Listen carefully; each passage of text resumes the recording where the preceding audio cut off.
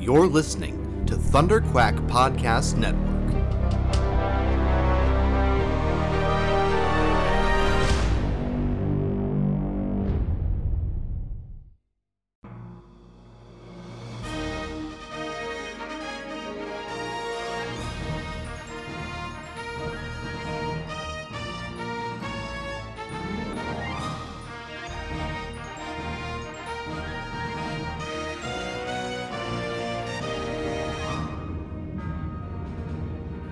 Broadcasting from a hidden rebel fortress long forgotten since the days of the Clone Wars, Commanders Michael Cohen, Matthew Krenke, and their daring crew lead a rebel cell dedicated to bringing you stories of adventure and excitement from across the galaxy. Join them for tales of heroes from the dawn of the Resistance, stretching back to the Old Republic. Tales of Jedi and Sith, rebels and Imperials, technological terrors, and fantastic creatures. Legends so great, you won't believe them. But it's true. All of it. So what are you waiting for? Strap in and get ready to make the jump with Rebel Cells, the Star Wars Animation Podcast.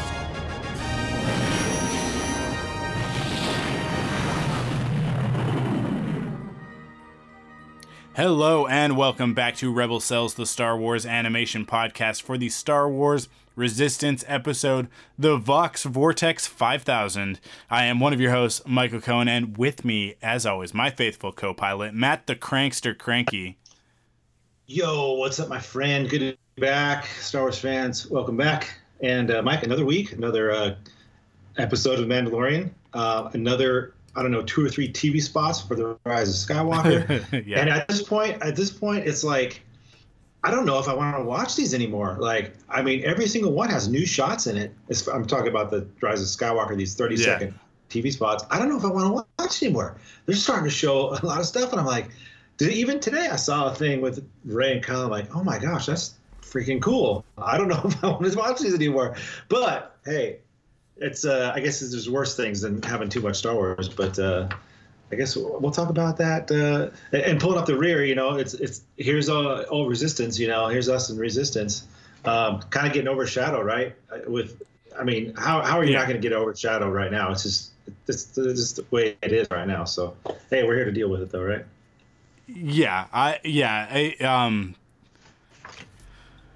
Who cares about Star Wars Resistance at this point? Honestly, it's tough, right? It's really hard. I was putting together the rundown for this episode, and I get the description for next week's episode, and it's one sentence, and it's Kaz's curse, and it's Kaz has got to go to Mika Gray because a pirate cursed him, and I'm like, Are there not people in the galaxy who could really use the help of the Aces?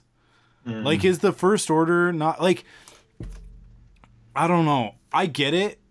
I think I get what they are trying to do with this show, but like, if that's what you wanted to do, then as much as it was really cool at the end of season 1 when it tied into The Force Awakens and we found out how closely like in the timeline we were playing with this stuff, if all you want to do is have these guys have silly adventures in outer space in Star Wars, and like occasionally they interact with the First Order, but for some reason we only ever see it at the beginning or end of an episode, and then they just jump away, right? Or like they reference the Force, but it's not really part of the story. Then set this 2 years before The Force Awakens and end the whole series with the beginning of The Force Awakens, right? Or the middle, I guess. But to me, it's like this the area that we're in, like the ground that we're on for Star Wars storytelling post The Last Jedi, in the lead up to the Rise of Skywalker, is so fertile. It's so ripe with like opportunities to tell really cool stories about, like, to flesh out the plight of the galaxy and the expansion of the First Order, so that going into the Rise of Skywalker, we can have some context for the Resistance is on its back foot. It's trying to rebuild, but the First Order is just gaining momentum. They've taken over half of the galaxy, whatever those numbers are, right? And you could do that really easily, I think, in Resistance by having the Colossus take the fight to the First Order. And I don't know, maybe we're going to see that in the latter half of the season. Maybe at some point, I think like, so. there will be a turning point where they go like, we can't keep running from the First Order. We have to do something.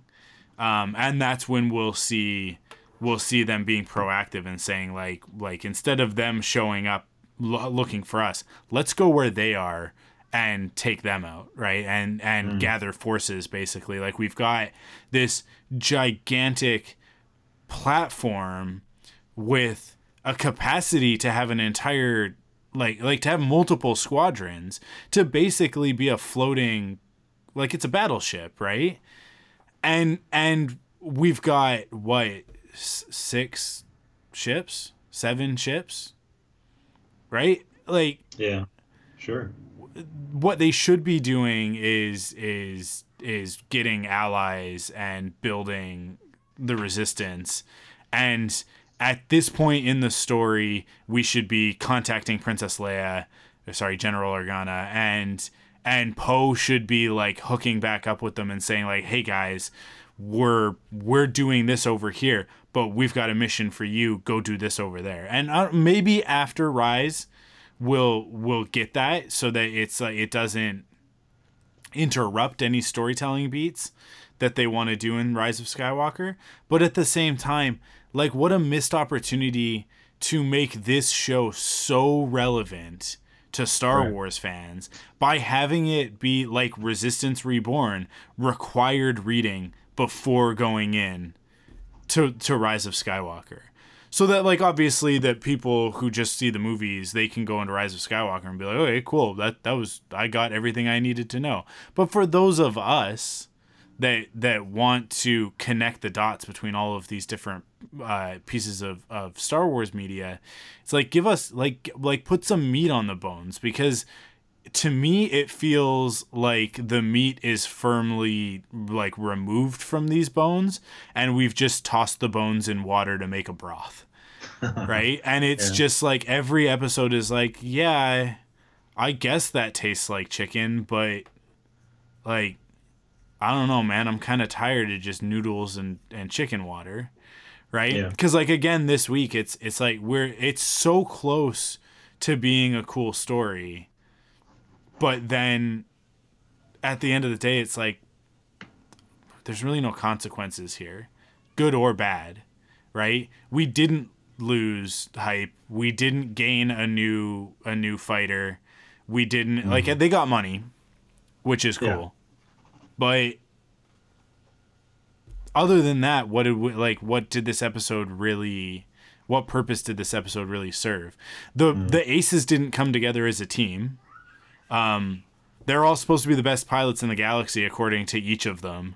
And Kaz is better than any of them. Oh, yeah. We proved that again in this episode. Yet we still treat Kaz like a joke every week. Like, it's like the show has like these multiple aspects to it that are in conflict with each other. And I don't know, I just find it so frustrating. Well, the term you use and it's the right term. It's relevant, right? Like, you want this to be, especially me, someone like me who loves canon stuff and loves watching stuff, whether it's Rebels, Clone Wars, this, and it ties into the whole saga. You said relevant, and right now, if somebody asked me, hey, I love Clone Wars and I love Rebels, should I watch this? And I'm like, well, I don't. Right now, there really hasn't been much to I guess expand the saga or tie into the saga. So I'd be like, oh, I don't know. I guess you don't really need to watch it right now. So I think that's like the tough part. Like I said, for me, like being a canon guy, I love watching stuff. I love reading stuff that, oh, this is what happens, and it ties into the whole saga. And I think you also mentioned Turning Point. Maybe that's, like you said, maybe these last few episodes we're finally going to get Tam back and what's going on with her, and Tyranny and Pyre and all these guys, and obviously Kylo Ren. We saw him in the trailer. So this is one of those instances again where, you know, you got Mandalorian, that's 8 episodes, tight storytelling, no filler, and this where you have to, like, oh man, we got 10 episodes, we got to stretch this till we get to our final 4 episodes where we really deal with what our aces are going to do and what Kaz is going to do and their final story arcs, Mike. So I don't know. That's the thing, you know. So I guess we'll get into obviously more in the episode here in a few minutes, but just a couple quick new items, Mike. I just saw this today, the Jedi Temple Challenge. I just read about this, like, I don't know, an hour ago. Tell us about this. This is pretty crazy, huh? New show? Yeah. Disney Plus? Yeah, so it's there are a lot of really cool things about this. And unfortunately, I am terrified what the reaction is going to be when people discover what it actually is, like when it launches, right? Or when we get a teaser, or it shows up in promos and whatever.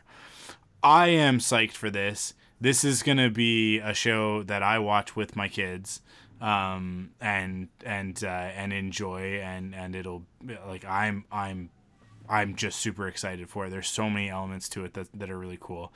What it is, the Jedi Temple Challenge, is like a classic 90s Nickelodeon style competition, like a kids game show. So kids are gonna go on it, and they're gonna be tested on what is it? It's like I don't have it in front of me. They get tested on, like, knowledge and like determination. Like, it's strength, basically like strength. It's like that's what it is. It's strength, knowledge, and bravery. And it's obstacles. Yeah. It's meant to be like Jedi trials, right? Yeah. Right. But it is actually just like a kids game show. So there will be like a quiz component. There will be like an obstacle component, but it'll all be in the theme of Star Wars, and it seems like it's actually gonna be like tongue-in-cheek in universe, and that's like that's kind of the interesting part to me. Is I really can't wait to see what the finished product is like, because it's gonna be walking a really, really thin tightrope, I think, in order to be awesome. I am totally confident that the people involved are gonna do that. Scott Bromley is the one of the executive producers on it, and he basically runs the Star Wars show. Essentially the crew from the Star Wars show has been working on this, and they get it. Like, they get Star Wars. We know that Star Wars show is great every week. And B, they also get that whole Nickelodeon, like, they are the same generation as I am. Like, they get that, what made that stuff fun.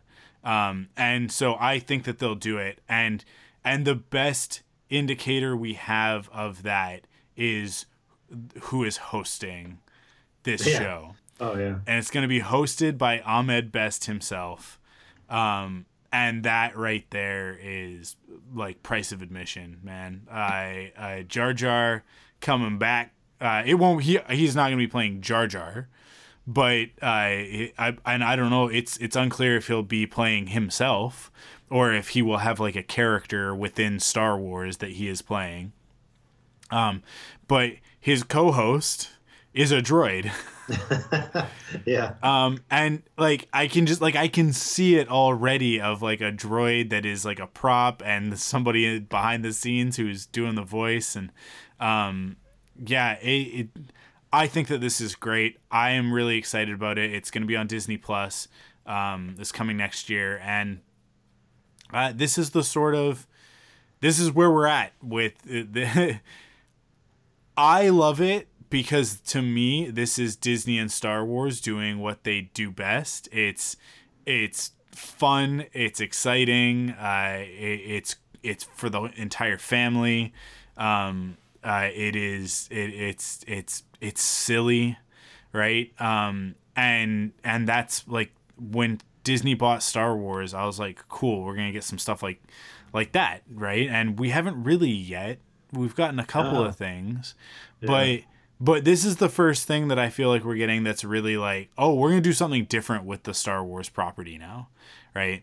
Like that, maybe like the theme parks would be the first thing where it's like, okay, we're doing something really different, really, really different. Like we're taking Star Tours and we are cramming it full of steroids, and it's gonna be really cool. With this, it's like, yeah, we're gonna take something that I don't think anybody ever expected to see with Star Wars, and we're gonna do that. And it's kind of holiday special-esque. To me, it's like it's kind of in that same like, oh, let's do a variety show with Star Wars. And this crew, they'll be able to do it. They'll be able to pull it off. They'll have the right mix of comedy and fun and like the competition aspect of it. And I'm excited for it. I think it's gonna be great. I think my daughter, who is 3 years old currently, she'll be like 3.5, 4 by the time this comes out. I think that she's gonna love it. Probably dig on that. Yeah. Well, you better start training her now. You can get her on the show. That's my plan. Yeah. Right? She's in gymnastics, so we just gotta. go. The knowledge part. I'm curious. Is it gonna be because like normally with knowledge, it's like, oh, we're gonna test you on like oh, you're 5th graders, so we're gonna test you on like 5th grade subjects stuff, right? Like. Here's the geography question. Here's this question. Here's that question. I'm like, are they going to be in galaxy questions? Like, is it going to be like, who was the Grand Master of the Jedi Council before the rise of Darth Sidious? It's like, oh, cool. Like that. If it's going to be that, I think that could be really fun. But at the same time, it's like you gotta find kids who got that Star Wars trivia on lock. Yeah. If that's what you're gonna do. But no, I think one of the, like you said, having Ahmed Best come back, and it's really cool to see him kind of be embraced by the Star Wars community the last, I guess, I want to say year or so. Like, here's a celebration. He got a great ovation, which I think he deserved. This dude is so underappreciated, I think, in acting. I mean, this guy is he's obviously an actor. I believe he's a dancer too, a musician.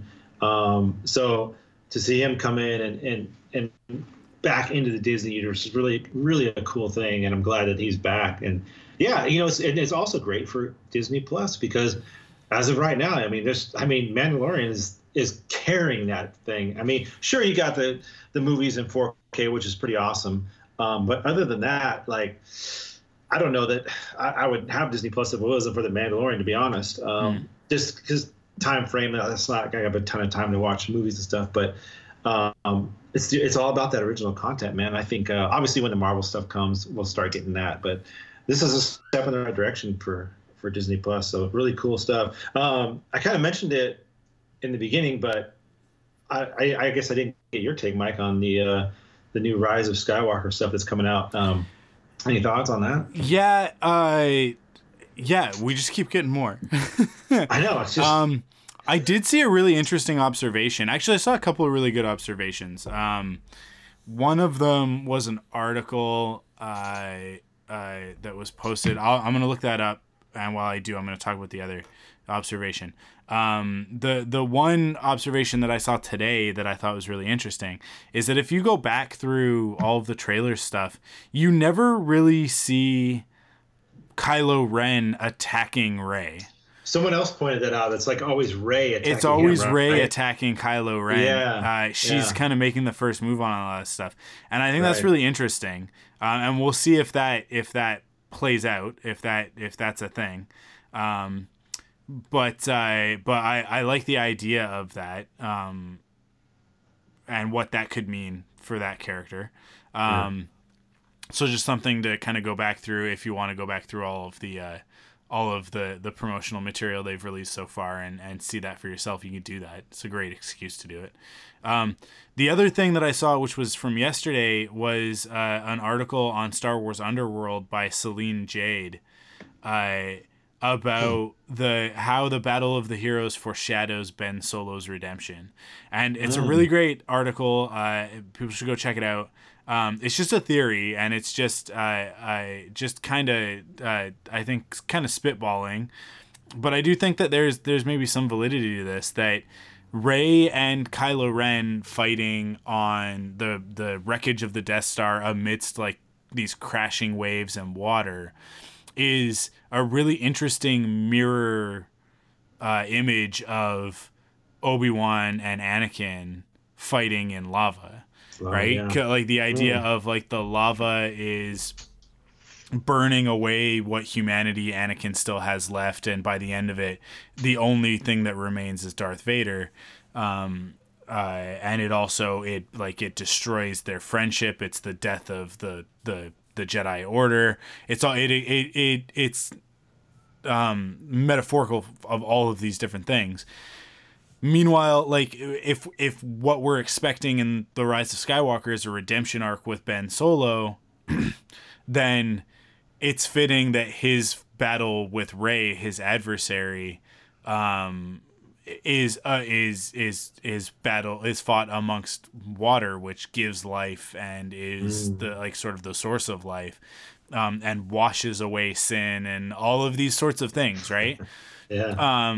That like there's just a lot of good metaphorical ground there, and I don't know, I think that it's a cool theory. I think that maybe that could work.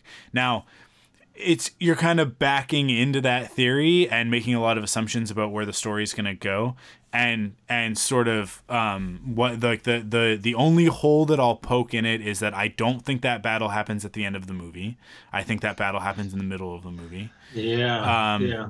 They're not going to. I don't think they would show the ending battle, would they? I don't think that we've seen. Yeah, I don't like. I think the only piece of the final sequence that we've seen is we've seen stuff from the space battle, but in terms of Rey, I think the only pieces that we've seen are Rey in front of the throne, and like with what we assume is Palpatine, and or what's left of him, or possibly a hologram of him, and the vision of Dark Rey.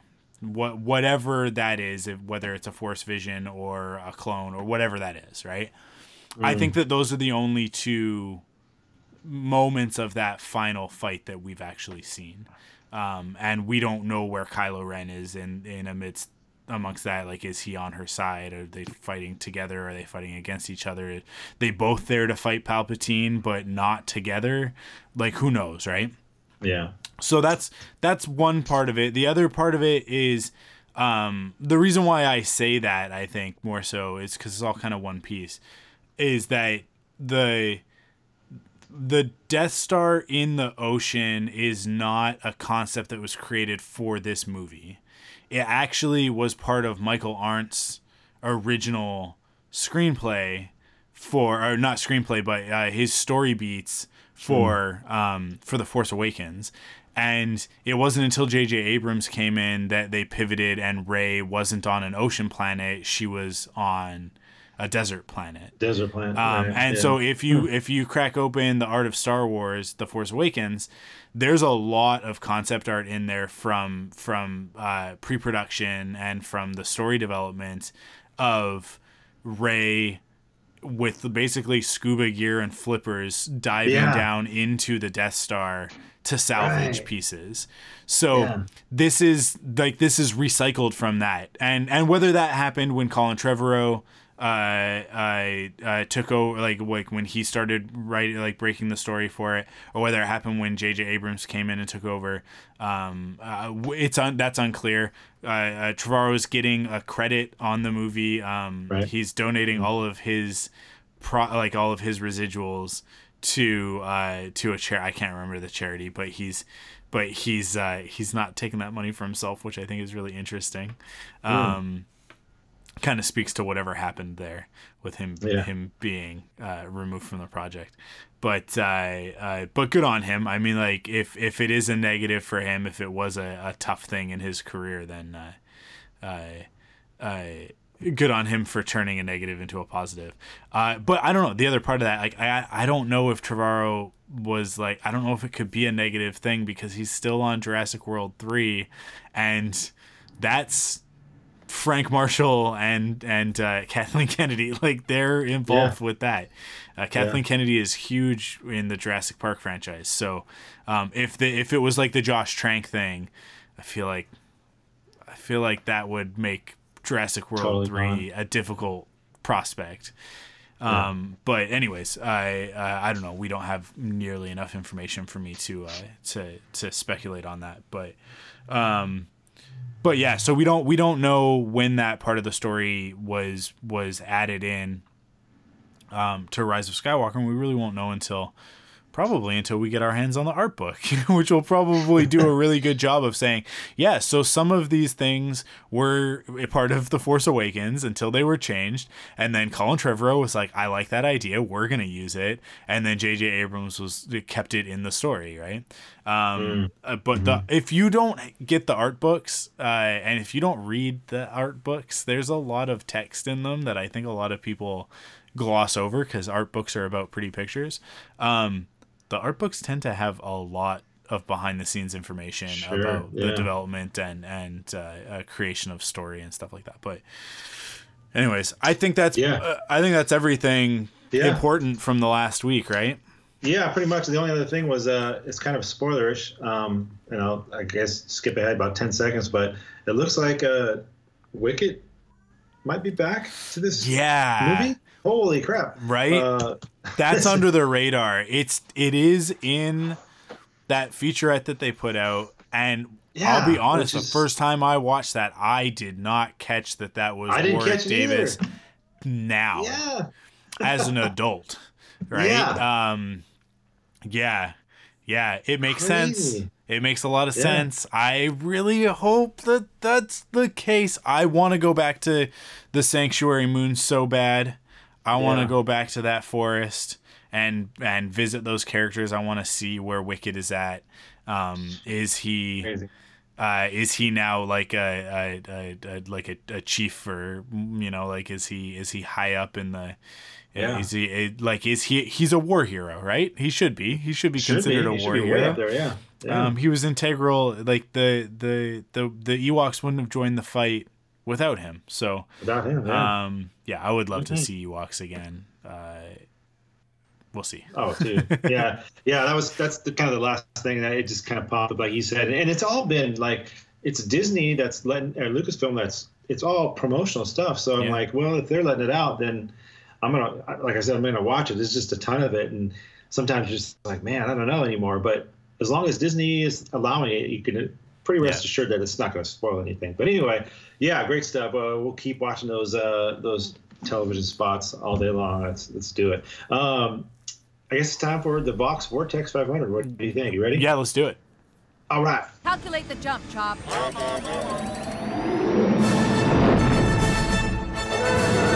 How is my boyfriend doing? Maybe I can help you. I am Boba Fett. What was that? What was what? The throwing and the falling. Over there. Don't think about it. Kenobi. Ahsoka! Kenobi! Hand it over, Ewok. So you mean to tell me you were staging a rescue, not attempting to hijack a Jedi starship? You're welcome! Now, it's time for the Rebel Cells episode recap. Again, Vox Vortex 5000, directed by Stuart Lee and written by Gavin Heinite. And here we go. Mike Hype meets with Captain Doza and Yeager in the Aces Lounge while two of his fellow pilots duke it out with the proposition: let the Aces race at his friend Varanki's casino. It'll solve the Aces' boredom problem, but and potentially bring a payday to the Colossus. Doza reluctantly agrees to do it. So, Mike, last week. Yeah. Let me just say this. Last episode, we were introduced to Vanessa Doza and the wife of Captain Emmanuel Doza and the mother to Torra and her backstory of being a resistance pilot. This week, we open up inside the Aces Lounge. Hype and the rest of the Aces, they're a little bored They want to race, obviously. Racers, we want to see them race. Geez, I know, Mike, you've been dying to see these guys race. Doza thinks it would bring too much attention to them, but their lack of supplies, which they've set up in obvious previous episodes, we've seen this. We know they lack supplies and all that. Forces Doza's hand pretty much on this, and they have to set the course for Ranky's casino, and they travel there, and then it's in the Vox cluster. And the race kind of runs through this cluster and, debris field and asteroids and all that. So setting up this episode, Mike, like I said, I know you're always down for some good, ace piloting, but what do you think? I don't know. You talked about it earlier, I was kind of let down by this episode. I thought we were going to get some racing, and instead what we got was a lot of starfighters flying in a straight line through an asteroid field. Right. There's a few cool moments, but I don't really feel like we montaged through a bunch of it, and that bummed me out. Like, I was like, oh, well, the aces don't have characters. They just have different colors. Right? Like, I wanted to see if all of the aces are going to take a stab at this. I want to see each one of their approaches to it. And instead what we get is, and then they lose, and then he loses, and then they lose, and then they lose, and then they lose. And then it's time for Tora and Kaz to do it. And Tora and Kaz show that they are different from the other characters. But it's just, there's so much interesting character, I won't say development, but like in the sense of like of creating the characters that goes into these aces.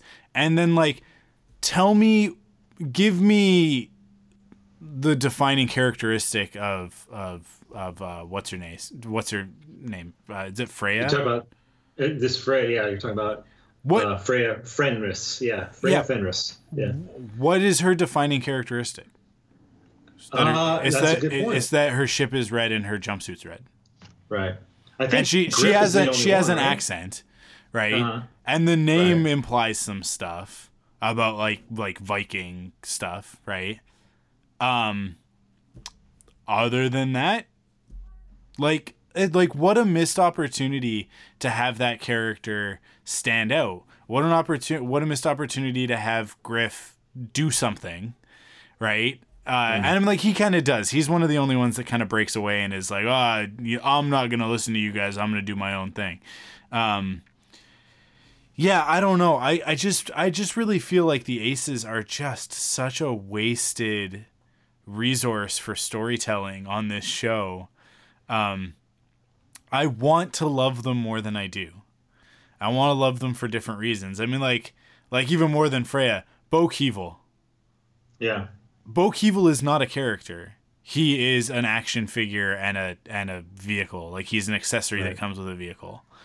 And that's such a bummer. It's such a bummer to have characters that look so good on screen.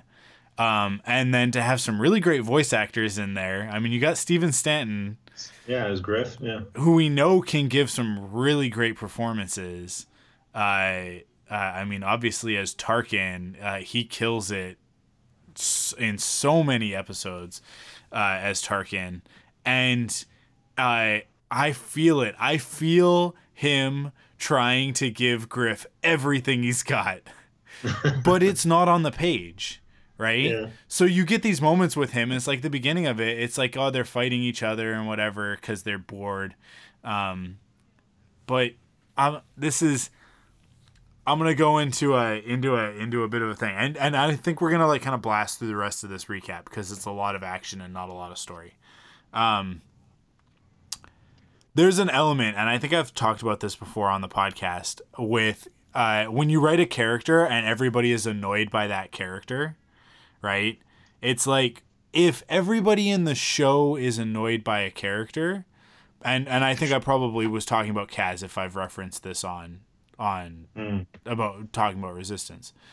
If everyone is annoyed by a character, chances are your audience is also annoyed by that character. Why would you write that character?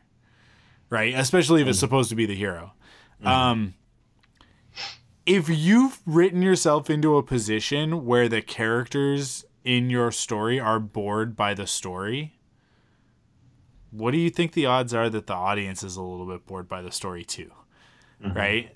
So this is where I get into it, like what I was talking about before about like, can we not take the fight to the First Order? Can we not, like, you have a show that is just like, the premise is like, hey, space battles and characters, right? Right. And then what do? No space battles. Not really much for characters. Like, Kaz had a moment at the end of season 1, and it was like, okay, great, we're gonna come back, and this character is gonna be different. I'll liken it to, you remember when Ahsoka and is it? I guess it's Barriss, right? They get stuck in that tank, and she comes out a different character, right? And from that point forward, that's in season 3 of Clone Wars. From that point forward, Ahsoka is changed. And she starts down this other path, different from the path that she was on before, where she was just kind of like this bright-eyed, chipper Padawan. And then she comes that close to death, and she comes out the other side with a new perspective and grows and moves forward. Kaz sees Hosnian Prime destroyed. He thinks his entire family is gone. Then we come back in season 2. Now your family is fine. Oh, yeah. Okay. Well, if my family is fine, then I guess I didn't learn anything in that experience. And I'm going to continue to be this hapless, clueless, out to lunch character who just, like, doesn't understand how the world works. What a missed opportunity for Kaz to become a leader, to become a hero, in like truly become a hero, and then the whole story with Tam and all of that, for that to really be the focus. That got swept under the rug so fast, and he moved on so fast from like, no, we have to contact Tam, we have to get her back, we can't give up, to, oh, she didn't. We sent a message and she didn't respond. I give up. Yeah. Whatever. We got other stuff to do. And I don't know. Like, I don't get any conflict from that character. I don't get any, like, and this is another episode where it's like, I just don't understand what our goal is with Resistance. And I really, like, you titled it Star Wars Resistance, and then you shot them across the galaxy as far away from the Resistance as possible. In the most dire moment for the Resistance. Yeah, when they need it the most, yeah. And you're like, well, yeah, but they don't have anything to do with that story. And then I read Rise of Resistance, or sorry, not Rise of Resistance. I read Resistance Reborn. I'm having a hard time with titles tonight. I read Resistance Reborn, and it's like, at no point in time does Poe Dameron go like, oh man, I should really check in with Castellan. I wonder how Kaz is doing. His whole family was just blown up on Hosnian Prime. And I get it. Poe is like, he's in Resistance Reborn, he's very much still reeling from the events of The Last Jedi. And he's like, I screwed up royally. Right? He's like, the Dreadnought was just the beginning of me messing that whole thing up. And I really am disappointed that in Resistance, the one thing in Resistance Reborn that I really wanted was either Leia or Finn or even Rey saying to him at some point, like, hey, knock it off, stop feeling sorry for yourself. Yes, you made some mistakes, but if you hadn't pressed the attack and taken out the Dreadnought, we would all be dead. Because we didn't know they had hyperspace tracking. So in the moment, was your decision the wrong decision? Yes. But in that battle, you won that battle.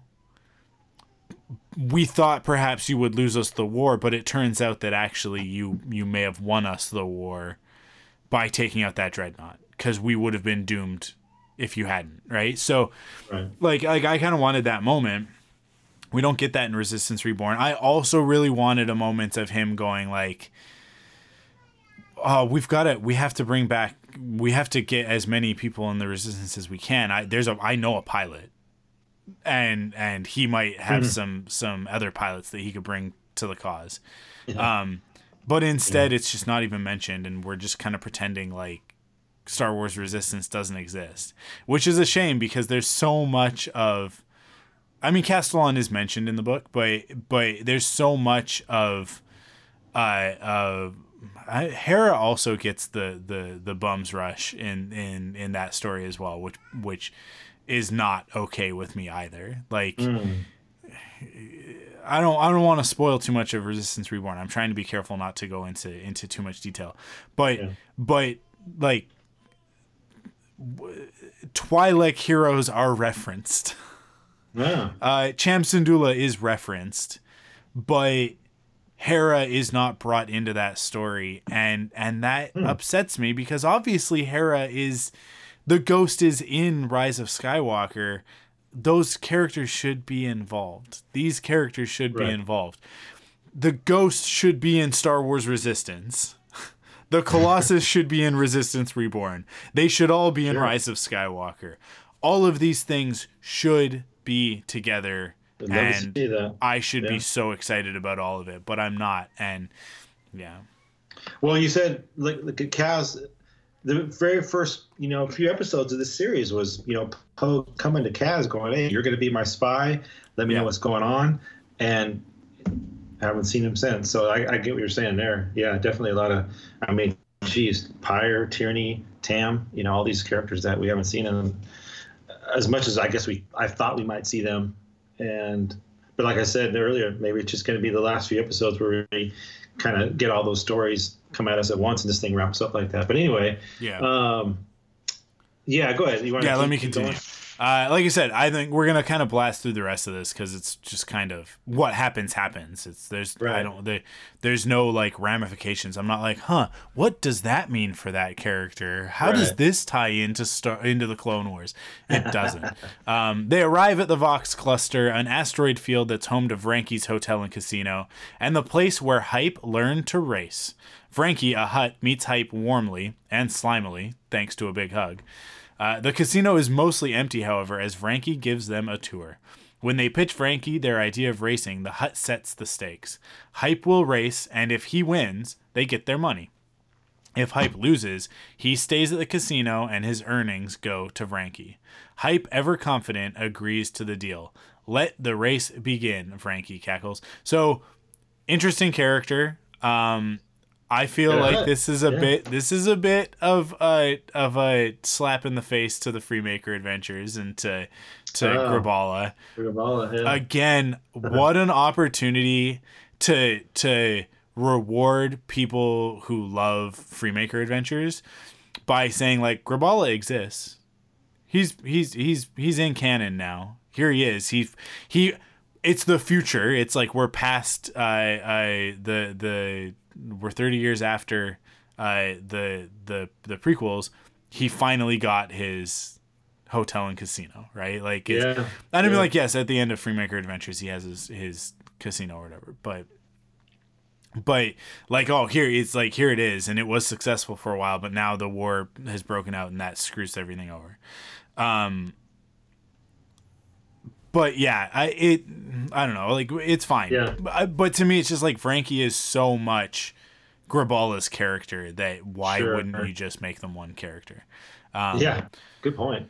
So I'm going to choose to believe that Vranky the Blue is Graballa's brother or son. I don't know. Related. Yeah, that they are somehow related, and that Graballa is somewhere pissed off that Vranky is stealing his thunder. But yeah, I mean, like from a visual standpoint, I like it. I like that he's Vranky the Blue. He's a blue Hutt. This is new.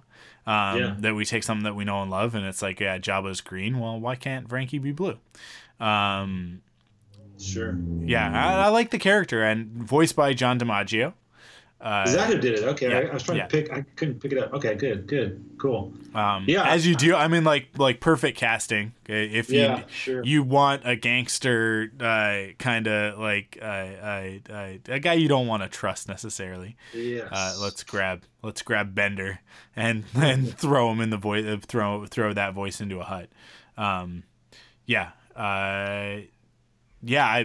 like it. I'm down. No, we got the hut. That was cool, and we got some. I guess he has a past, obviously, with Hype Phasm, which we kind of learned a little bit here. His first racing sponsor, and then also Frankie talks about to tie it in with some of the stuff that's going on right now in the universe between Force Awakens and The Last Jedi. He talks about how all the rich have kind of deserted his place and fled to Canto Bight. Canto Bight is the major place now for the gamblers and the well-to-dos. Yeah. And we obviously saw that in The Last Jedi. So Hype and his opponent begin the race, zooming around the course while evading asteroids.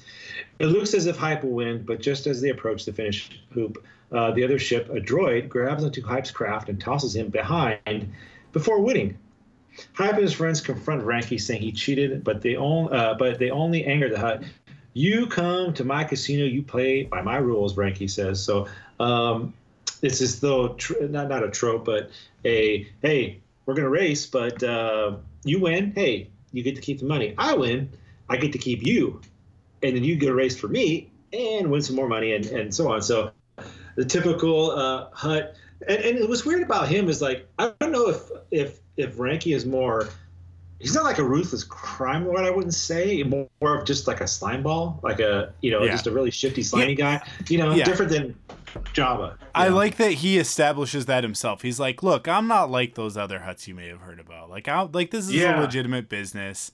And then, I mean, obviously he does reveal himself to be untrustworthy, but sure. But I do like that he's like, look, I'm not evil.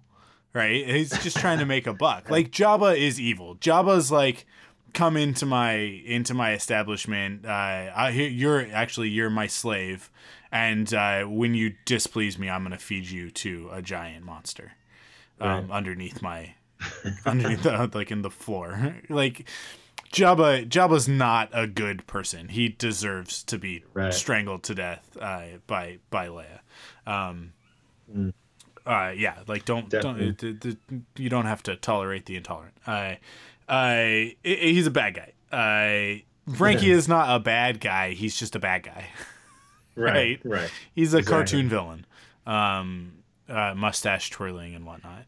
And he's just like, honestly, like, he just wants to make a buck. He's like, that's what he is in this for, and that's fine. He's an obstacle, not a nemesis, right? Mm-hmm. And obviously, like, I think it's clear that Hype had a good, they have like their Han and Lando moment of like right I did get that vibe. Yeah, I liked that sort of nod.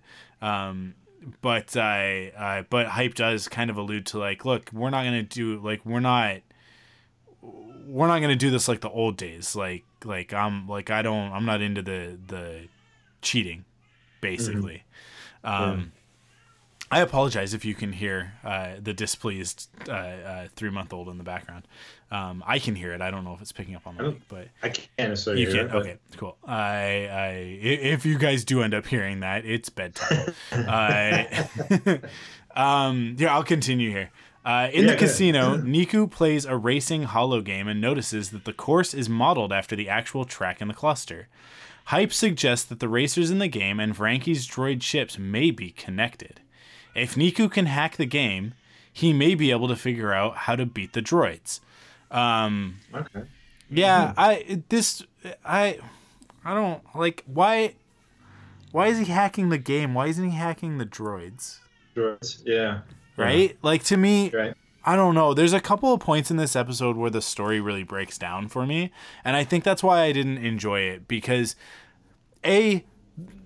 the stakes at this point on this show are non-existent. Everybody always ends up coming out of everything fine. Clone Wars and Rebels, every week it was like, I don't know what's going to happen with some of these characters. Is this going to be the week that Rex finally like bites it? Is he going to sacrifice himself for the rest of the rebels, right? Is this like we don't know what happens to Ahsoka. She's not in the she's never mentioned in Revenge of the Sith. Does she die? Yeah. Right? Like there were opportunities for there to be stakes on those shows with so many original characters amongst the other characters. This show is nothing but original characters, and yet every week it's like everybody's going to be fine. In fact, by the end of this episode, nothing will have changed. Right? You got a little more money. Yeah. But just every week, right? Like it feels like just every week, like nothing will have changed. Next week we'll still be bumming around the galaxy, and it'll be another hilarious hijink. So yeah, it's like I was like, hype is not gonna be stuck with Frankie. Someone's going to win at the end. They're just going to keep on like doubling down. They're not going to lose the Colossus to a Hutt because that's the end of the show. Like no more show. Yeah. Yeah. Like I don't know. I just can't get invested in it if I know that we're really not going to lose anything or really gain that much. I guess 500,000 credits is. Hey, there you go. It's a lot. Buy a few more things. But I don't know. So I kind of started to zone out a little bit. Honestly, I just lost interest. Well, one of the weirdest things in this episode was, was that a Kowakian monkey lizard on steroids? Never seen that before. Wow, pretty intense Kowakian. You're not gonna roast those on a spit. No, we've seen the Kowakian gorillas before. Have we? Yeah, in season 1. You remember when they went onto the ship that they found? What's her face? That's right. Oh man, Jonah Marie's gonna be really mad at me for forgetting that character's name because Synara. Synara, yeah, that's right. When they found Synara, there was a Kowakian gorilla or whatever. I think they were Kowakian gorillas, and they're meant to just be like beefed up, roided out monkey lizards. Yeah, I was like, whoa, I totally forgot about that. But yeah, I thought that was the first time. Yeah. But anyway, meanwhile, Frankie wants Doza to wager the Colossus in the next race. The captain scoffs at this, so Frankie counters, race another of the aces, and if they win, he'll let Hype go. But if they lose, he keeps the pilot and their ship. After Kaz pulls Doza aside and speaks with him, he agrees. The aces, however, are skeptical, especially when they learn that the plan rests on Niku guiding them against the droids. But Doza assures them that he has faith in everyone's abilities to make it work. So here's where we get like you said earlier, I think you said the montage of continually an ace. And you were talking about, like, we really don't know much about, like you said, Freya, and we got a little bit of Griff, I think. I mean, we obviously know he's an ex-soldier.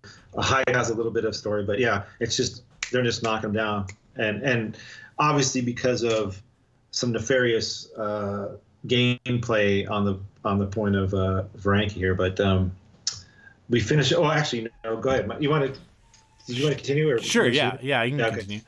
3 of Doza's pilots race against Frankie's droids in the box Vortex 5000 and all fail as the slippery casino operator utilizes surprise obstacles and weapons to win.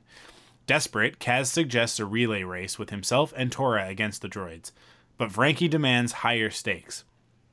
Tora adds the Colossus to the potential winnings, and the Hutt accepts the terms. What bothered me the most about all of this is that as he starts cheating, they never start cheating. And for some of those characters, I get that. Like, I don't like Freya, maybe if I'm inferring her character correctly, not that we've ever really seen much of it on screen, she's got too much pride to cheat. Griff should have started cheating. Yeah. Right? Like Griff should have gone into it like, I'm going to win this because none of you guys have the guts to do what it takes to win, but I do. I know what it takes to win. And then he goes in and cheats. And honestly, I would have really loved it if in this episode, like the whole point of the episode was what makes Griff different from the rest of the aces. It's not that he's the best pilot, but it's that he's willing to do what it takes because he's an ex-Imperial, right? So like he will bend the rules. He will, and like that's what he's actually different from most Imperials. That makes him an interesting character, right? But instead we end up with Tora and Kaz, who we know are the two best pilots. We know they're better than everybody else. But like that, like, so again, we gain nothing by Tora and Kaz winning, especially by Kaz winning. He's the hero. He's the main character of the story. It's a foregone conclusion that if you leave him for last, he's going to win. Yeah. But it would have been really cool if at some point Kaz and Tora would have lost as well. And then here comes Griff and he's like, look, I see right through you, Hutt. Like, no rules. Do whatever you want. I don't care. But I'm going to do whatever I want. And if I win, we get everything. Right? That to me would have been like, oh, cool. What a great twist to this story of everybody else is like, oh, I'm the best pilot. I'm the best pilot. I'm the best pilot. And it's like, we know Griff's not the best. Griff never wins. I could tell. Griff never wins. Bo Keevil also never wins because he also always crashes out, right? But yeah, like what a wasted opportunity. So in my own head, in my own canon, that's what I'm going to choose to believe happens in this story. Is like I'm gonna add more character to Griff. I'm gonna rewrite this episode, and then I'm gonna call up Steven and I'm gonna be like, hey man, can you record some dialogue for me? And then we're gonna release it. No, none of that's gonna happen. But it's gonna be the Cohen cut, yeah, the Cohen cut. This is some F level canon for you. In reality, what actually happened is, what a great moment for us to learn about that character and for him to grow and for us to find out like what makes him an important part of this squadron. Right? Because they're not racers anymore. And I hate that this whole episode is like, it's about them just racing because it just feels regressive. It's like, no, we don't need them to be racing. We need them to become a squadron. I want like, Alphabet Squadron is a really great example of this story, like the overarching story done much better. It's like we get all these disparate characters, they come together and like, there's no reason why they should. None of them want to work together. In fact, some of them have reasons for not wanting to work together. But by the end of that story, they become a squadron, and the reason why they are valuable is because of who they are as individuals. So that all comes together to make the sum of the parts is the whole is greater than the sum of the parts, whatever that is, right? Like Alphabet Squadron is awesome because it's Alphabet Squadron and because this one character is willing to do what it takes. This one character has this specific skill. This one character is willing to put it all on the line, right? Like you go through that story and you get to know each of those individual pilots, and by the end of it you're like, you get into situations where you're like, man, the only way they're going to get out of this specific part is if so-and-so does X, right? And we don't have that with the aces. They're all just the same thing. They're all just, I'm a racer, I'm a racer, I'm a racer. What differentiates them is literally how they look. Like the beginning of this episode, Griff is fighting with Bo, right? Yeah, they were wrestling. Yeah, fighting in the Aces Lounge. Yeah. I don't understand why Bo Keevil would entertain that. Because to me, like, I look at him and he's a Keldor, and I think of Plo Koon, and Plo Koon is so far from that. Show me why Bo Keevil is different, right? I could labor this point all night, but I'd rather wrap this up. All right, yeah. Well, Tori, you talked about Tora and Kaz having to do this fight, and 500,000 credits are up for grabs here. Tora starts the first race as Niku guides. After the droid opens fire and tags towards ship, however, it's an easy win for Team Frankie. Kaz then launches into a second race, going off course and employing some evasive maneuvers to stay close to his opponent, while Niku fights off Ranky's Kowakian monkey lizards. Angered at Kaz's performance, Ranky activates cannons on the finish hoop that fire at the ace as he speeds towards it, but Niku manages to reach his data pad, deactivating the guns and giving Kaz the all clear to punch it. Xeona leaves the droid racer behind and wins. So race turns out to have these built-in blasters like we talked about earlier there, and shields. Kaz shields the fireball from the oncoming fire, right, with the racing droid.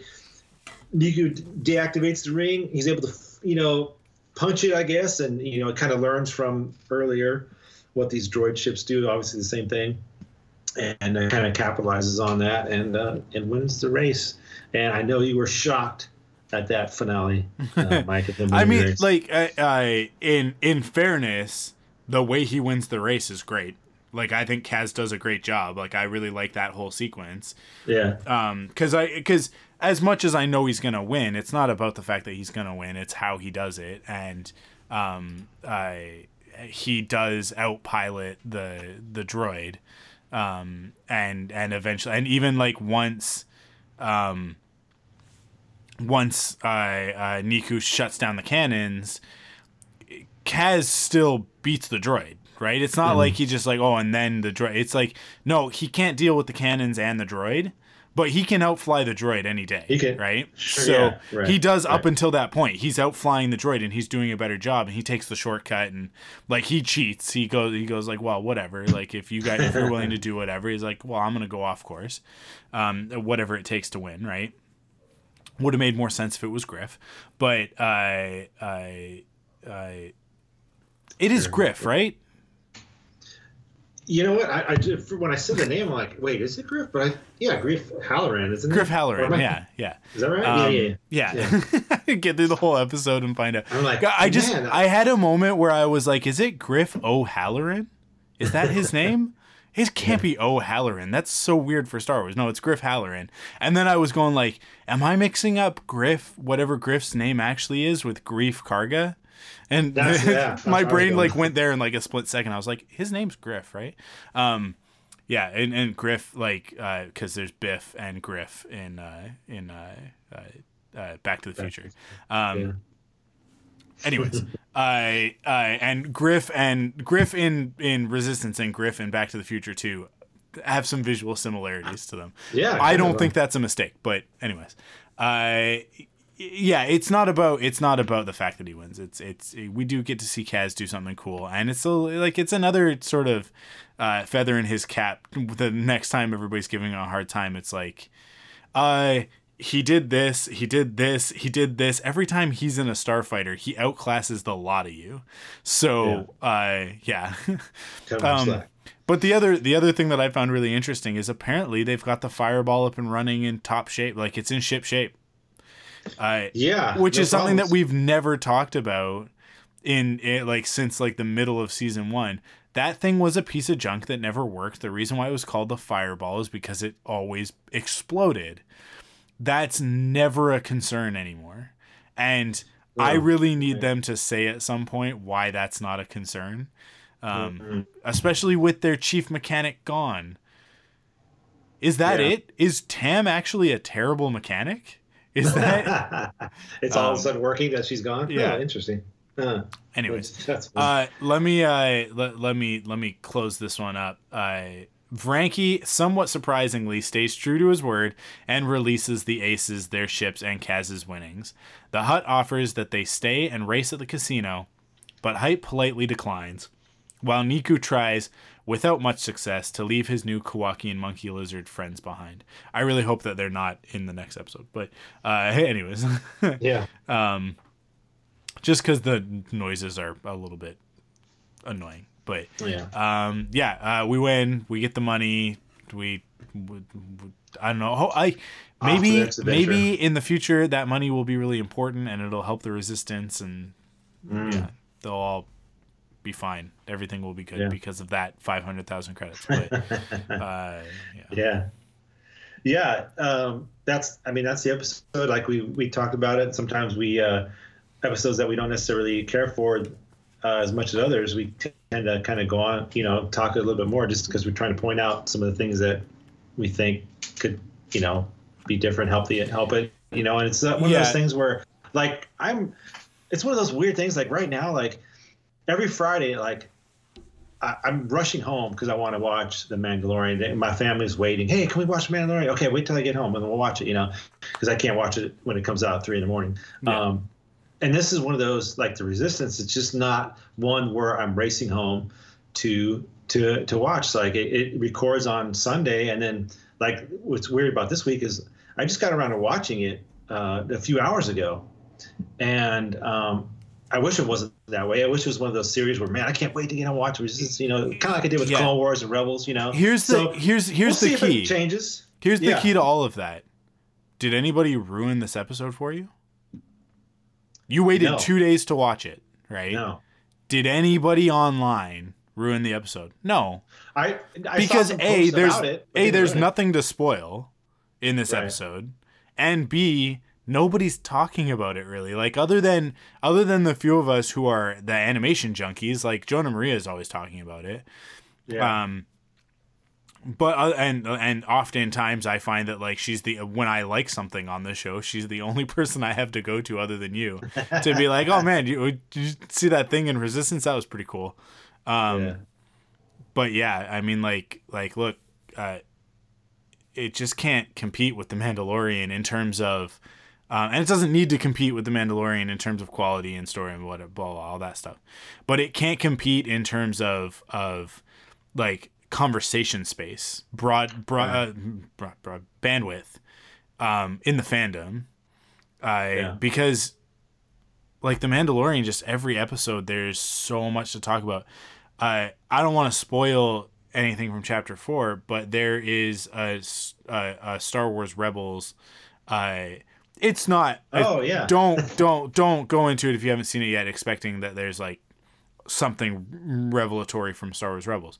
But there is definitely something established from Star Wars Rebels that shows up, and like I lost it. I do watch it the second it comes out at midnight. Do you really? Oh, yeah, man. Okay. So like I'm like everybody else is asleep and I'm sitting up watching Mandalorian, and this thing shows up, and I had to stifle myself, and like I literally choked because I was like, oh, and like I literally choked for a second because I was so amped up by it. And that's not even the best part of the episode. That's just a thing that they threw in, and I just don't feel like Resistance has really given me that same juice for the squeeze, right? They're both like 30-minute episodes, and I mean this week's episode of Mandalorian was 41 minutes, so it's almost a full hour-long episode, but of TV. But yeah, I hope it changes. Yeah, I mean, I want to, especially since we're kind of starting our tail end of this series, I want to be able to come home and go, oh man, that was, or get online and go, wow, that was a great episode. Yeah. We saw this and First Order, and Kylo Ren's here, and which we're going to get. But at least at this point right now, it's not one of those ones where, I'm rushing home and I can't wait to see. But like I said, we'll see if it changes, hopefully. Well, I guess that's it. Right? I don't think it's gonna change next week with the next episode, Kaz's Curse. I already gave this description. Kaz is forced to seek Mika Gray's help when a pirate curses him.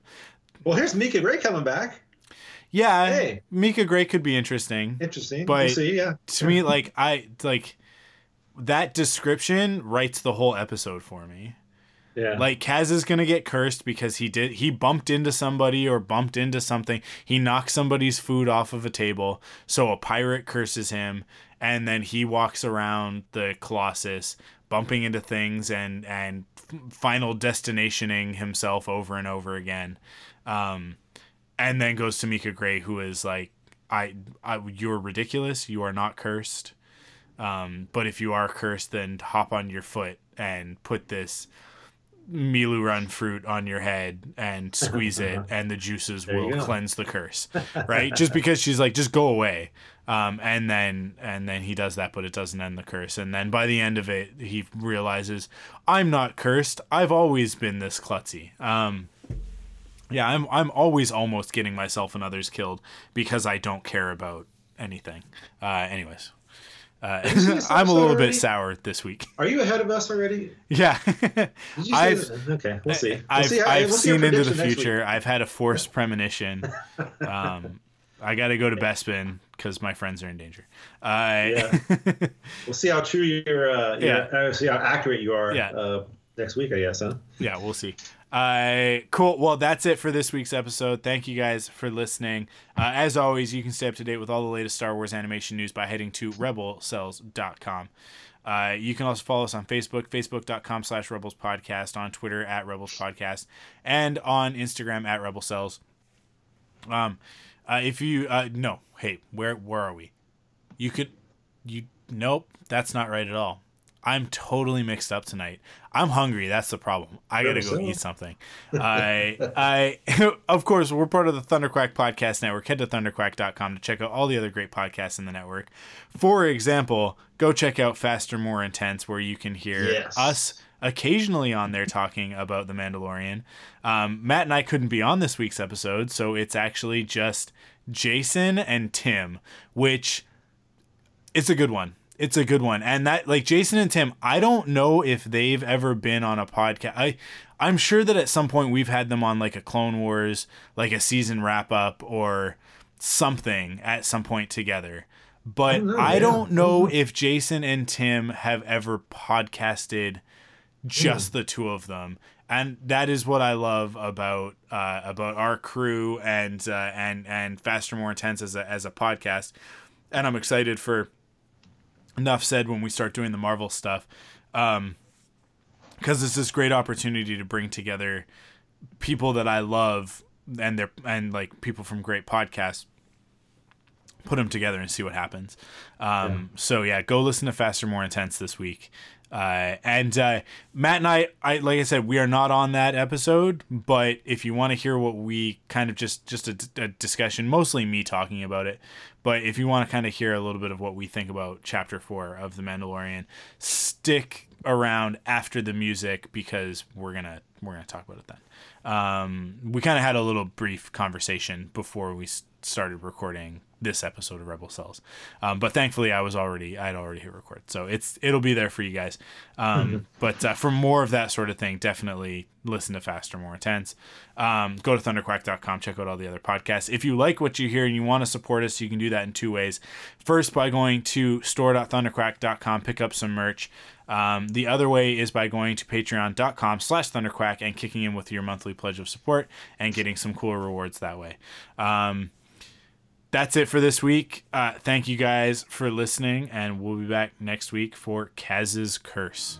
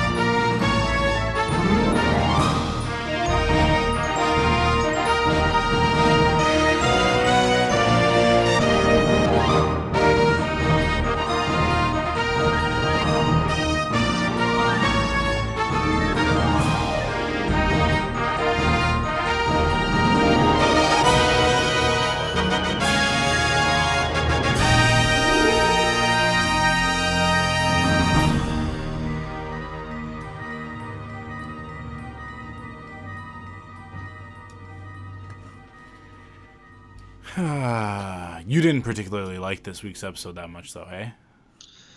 Of Mandalorian, not really. Not of. Oh no, Mandalorian. Well, it's weird. It's like when I say, I, I didn't like as much as the other ones. Like saying like, you know, which candy bar is my least favorite. You know what I mean? Like, it's still freaking great. You know, it's just like, if I had to, I just thought like the whole, it's only 8 episodes. But then when I start to hear people talk about it, and this is what I like about hearing people's opinions, is like, they were talking about, how, you know, the Mandalorian's character was fleshed out more. And that's kind of what I was saying too, is like his relationship and why he has to protect Yoda and why he didn't leave is like, that's a major part of that episode, is like, oh yeah, he figured out like, I can't leave this kid anymore. That's the, you know, that to me is the key. That's the key part. And because neither of us were on Faster, More Intense this week, I'm going to say this, and then what we're talking about right now, I will put on the end of this episode of Rebel Cells, because we didn't get to be on the other show. Yeah, it is 7 Samurai, right? Mm-hmm. It is Magnificent Seven. It is the episode Bounty Hunters. Bounty Hunters, yeah. But out of all 3 of those, there's no... the element of this specific character with his specific burden, that's not part of it. So we get 2 things in this episode that we don't get in those other ones. We get the element of what is he trying to accomplish right now? Is he just gonna cruise around the galaxy with this kid? Of course he's not. Like, it's no, like he says it, like, it's no life for a child, right? Mm-hmm. So there's like that lone wolf and cub. It's like The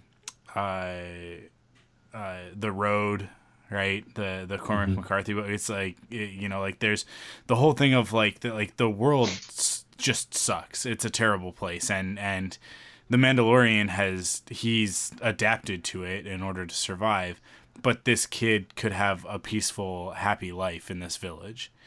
So, like, that's his struggle, is like, oh, do I leave the kid? Like, he clearly doesn't want to because he's grown attached, but he has to. And then there's this internal struggle of, you could stay, like, you could, which is another, that's a cowboy trope. I guess it's also probably, like, I guess you could consider it a Ronin samurai trope as well, but I really feel that that's a cowboy trope of, like, why don't you hang up your hat and stay here and just live the rest of your life on this ranch? But then there's always a reason, right? The past catches up. And that's exactly what happens in this. So yeah, like, I get it when people say like, oh, we've seen a lot of this before, like these are kind of tired tropes. But to me, it's exactly what I said to you on Twitter the next day, right? It's like, oh, we've seen this. And I was like, yeah, but have we seen it with an ATST? Like, I like that. Because then, like, no, we have not. When you start, it's a remix, right? It's not. Yeah. It's not new, except in the fact that it is a new take. It's a new creation using all of these other elements. And the first Star Wars movie is not new. It's the Hidden Fortress. It's Hidden Fortress mixed with these other things, right? Like, there are so many influences that create Star Wars, that create A New Hope, and that's what Dave Filoni is bringing to it, right? Even more than Jon Favreau, and Dave got to tell his 7 Samurai homage, but this is John's 7 Samurai homage, right? So, as much as we saw it in Clone Wars, it's like. Can you hear Kara right now? Just barely. Yeah, okay. She was told that she needs to stay quiet and she needs to make sure that everybody else stays quiet. So now the fact that she's walking through the hallway screaming, Pepper! Yeah, she's rolling it right now. Yeah. But yeah, so for me, it's just...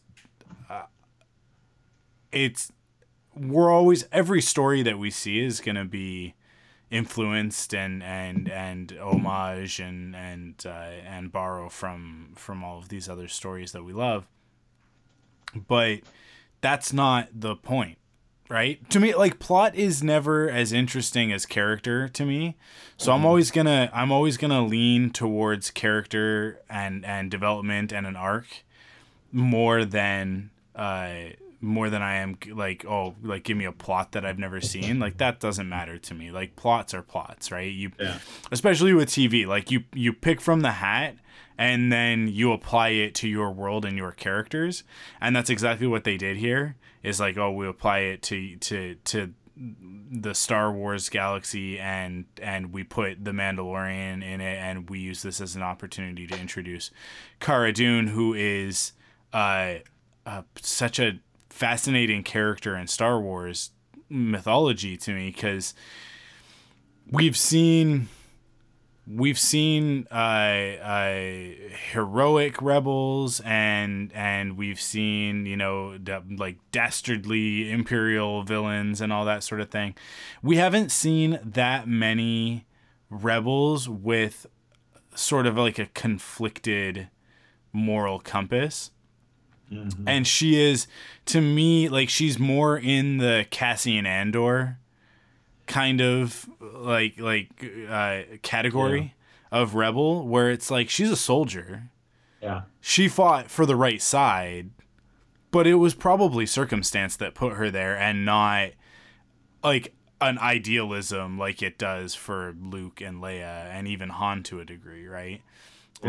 Like and I'm interested to explore more of that, and we will when we see her again, because she's not done. But no, right. And like, there's so many people who are out there complaining about like, oh, we don't like, they don't explain this, and they don't tell us this, and they don't. How come he can't take his helmet off? That's not a Mandalorian thing. And then in the next episode, it's like, oh, you can't. Well, you never take your helmet off. How you gonna eat?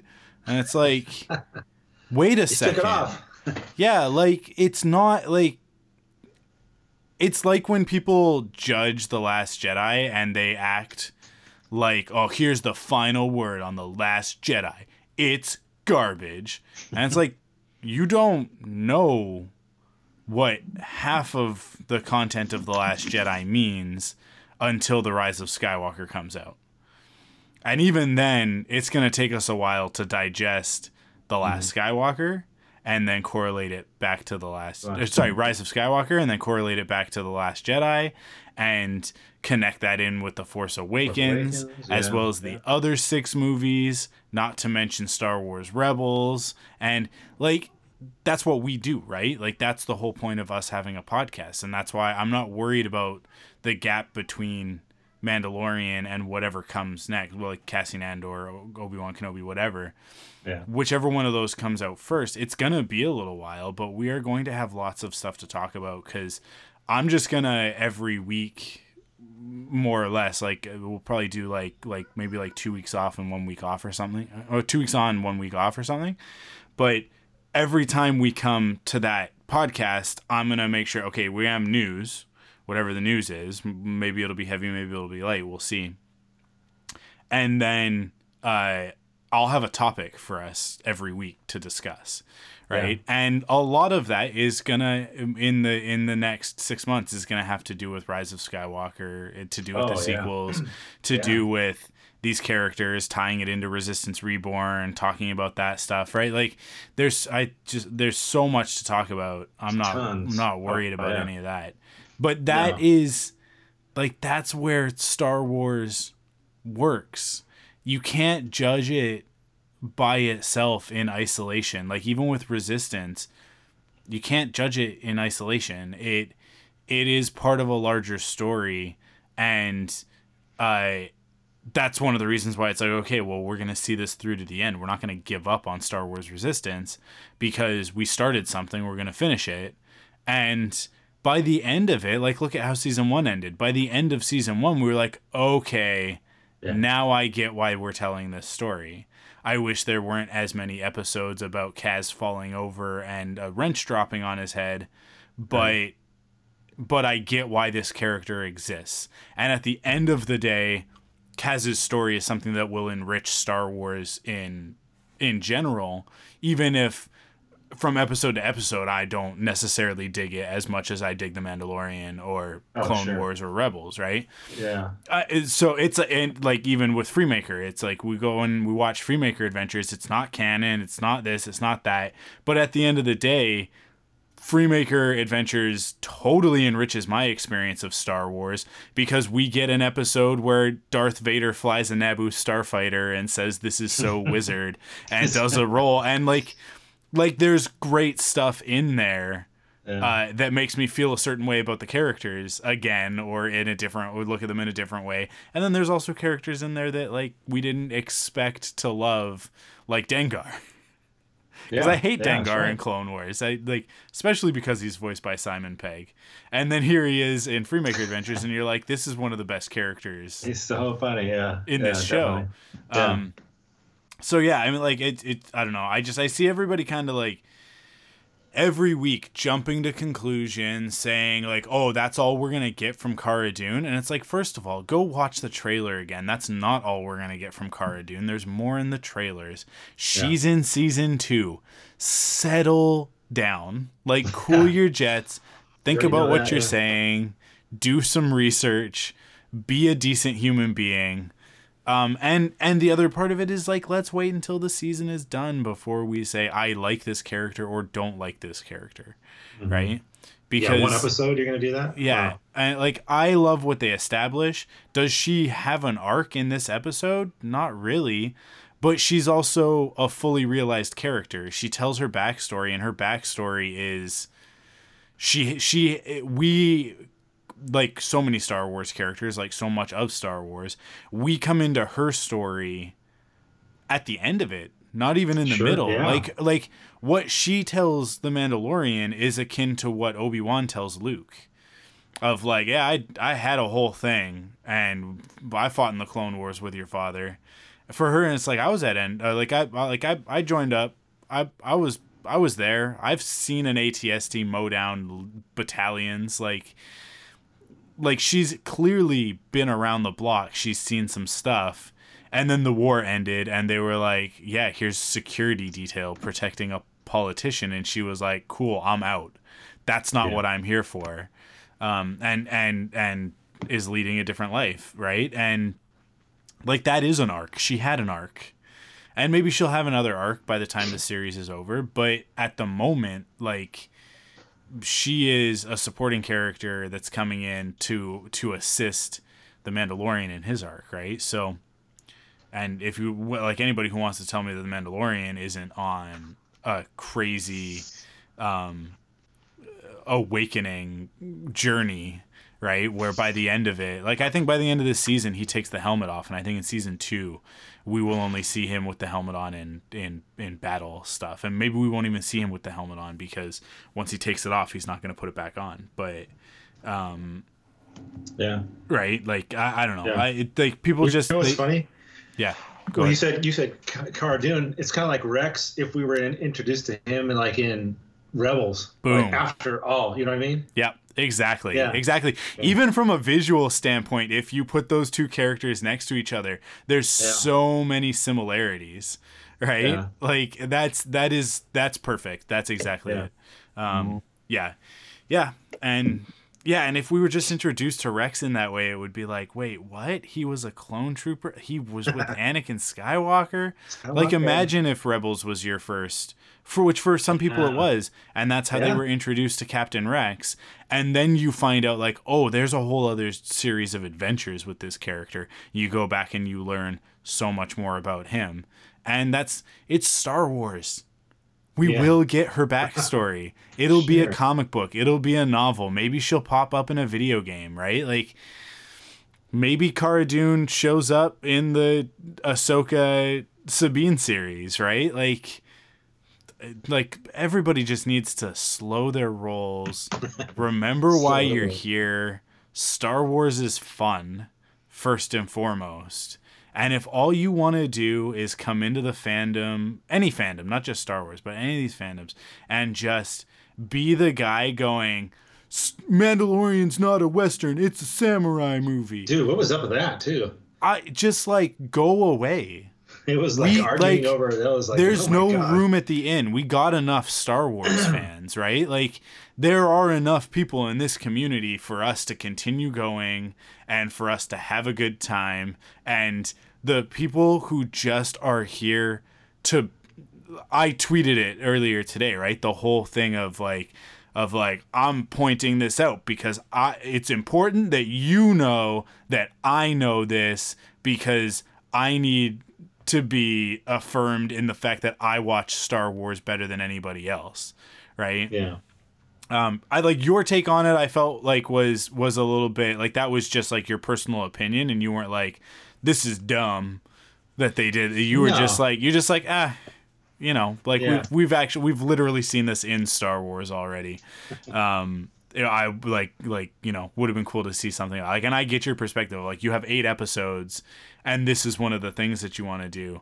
But then at the same time, like, the flip side of that is like, well, let's explore this element of his character. And this is actually really perfect. Yeah. That was definitely the biggest part that I took away was, you know what, we did get more of him. And like I said, that final, especially the final, I don't know, third of it, where you really see what, you know, like his process of like, oh man, you know, just that when that assassin was trying to shoot Yoda, and then you're like, oh geez, you know, he realizes, you know, like he wanted to leave the kid there. I thought he was gonna have a good life, but like, no, you know, it's like, I can't do it. And I thought he had already made that decision before when he saw him use the Force, even though he might not know exactly what happened yet. I thought he was already on board of taking him, but he's still, you know, fighting with, do I need to keep this kid? Oh, I could have left him here with these kids. He was having a great time. And no, I can't. He's going to be hunted for the rest of his life.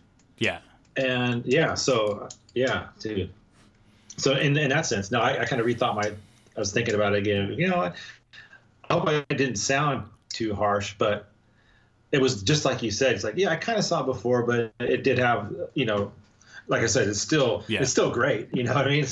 It's still great. Yeah. So anyway, hey, is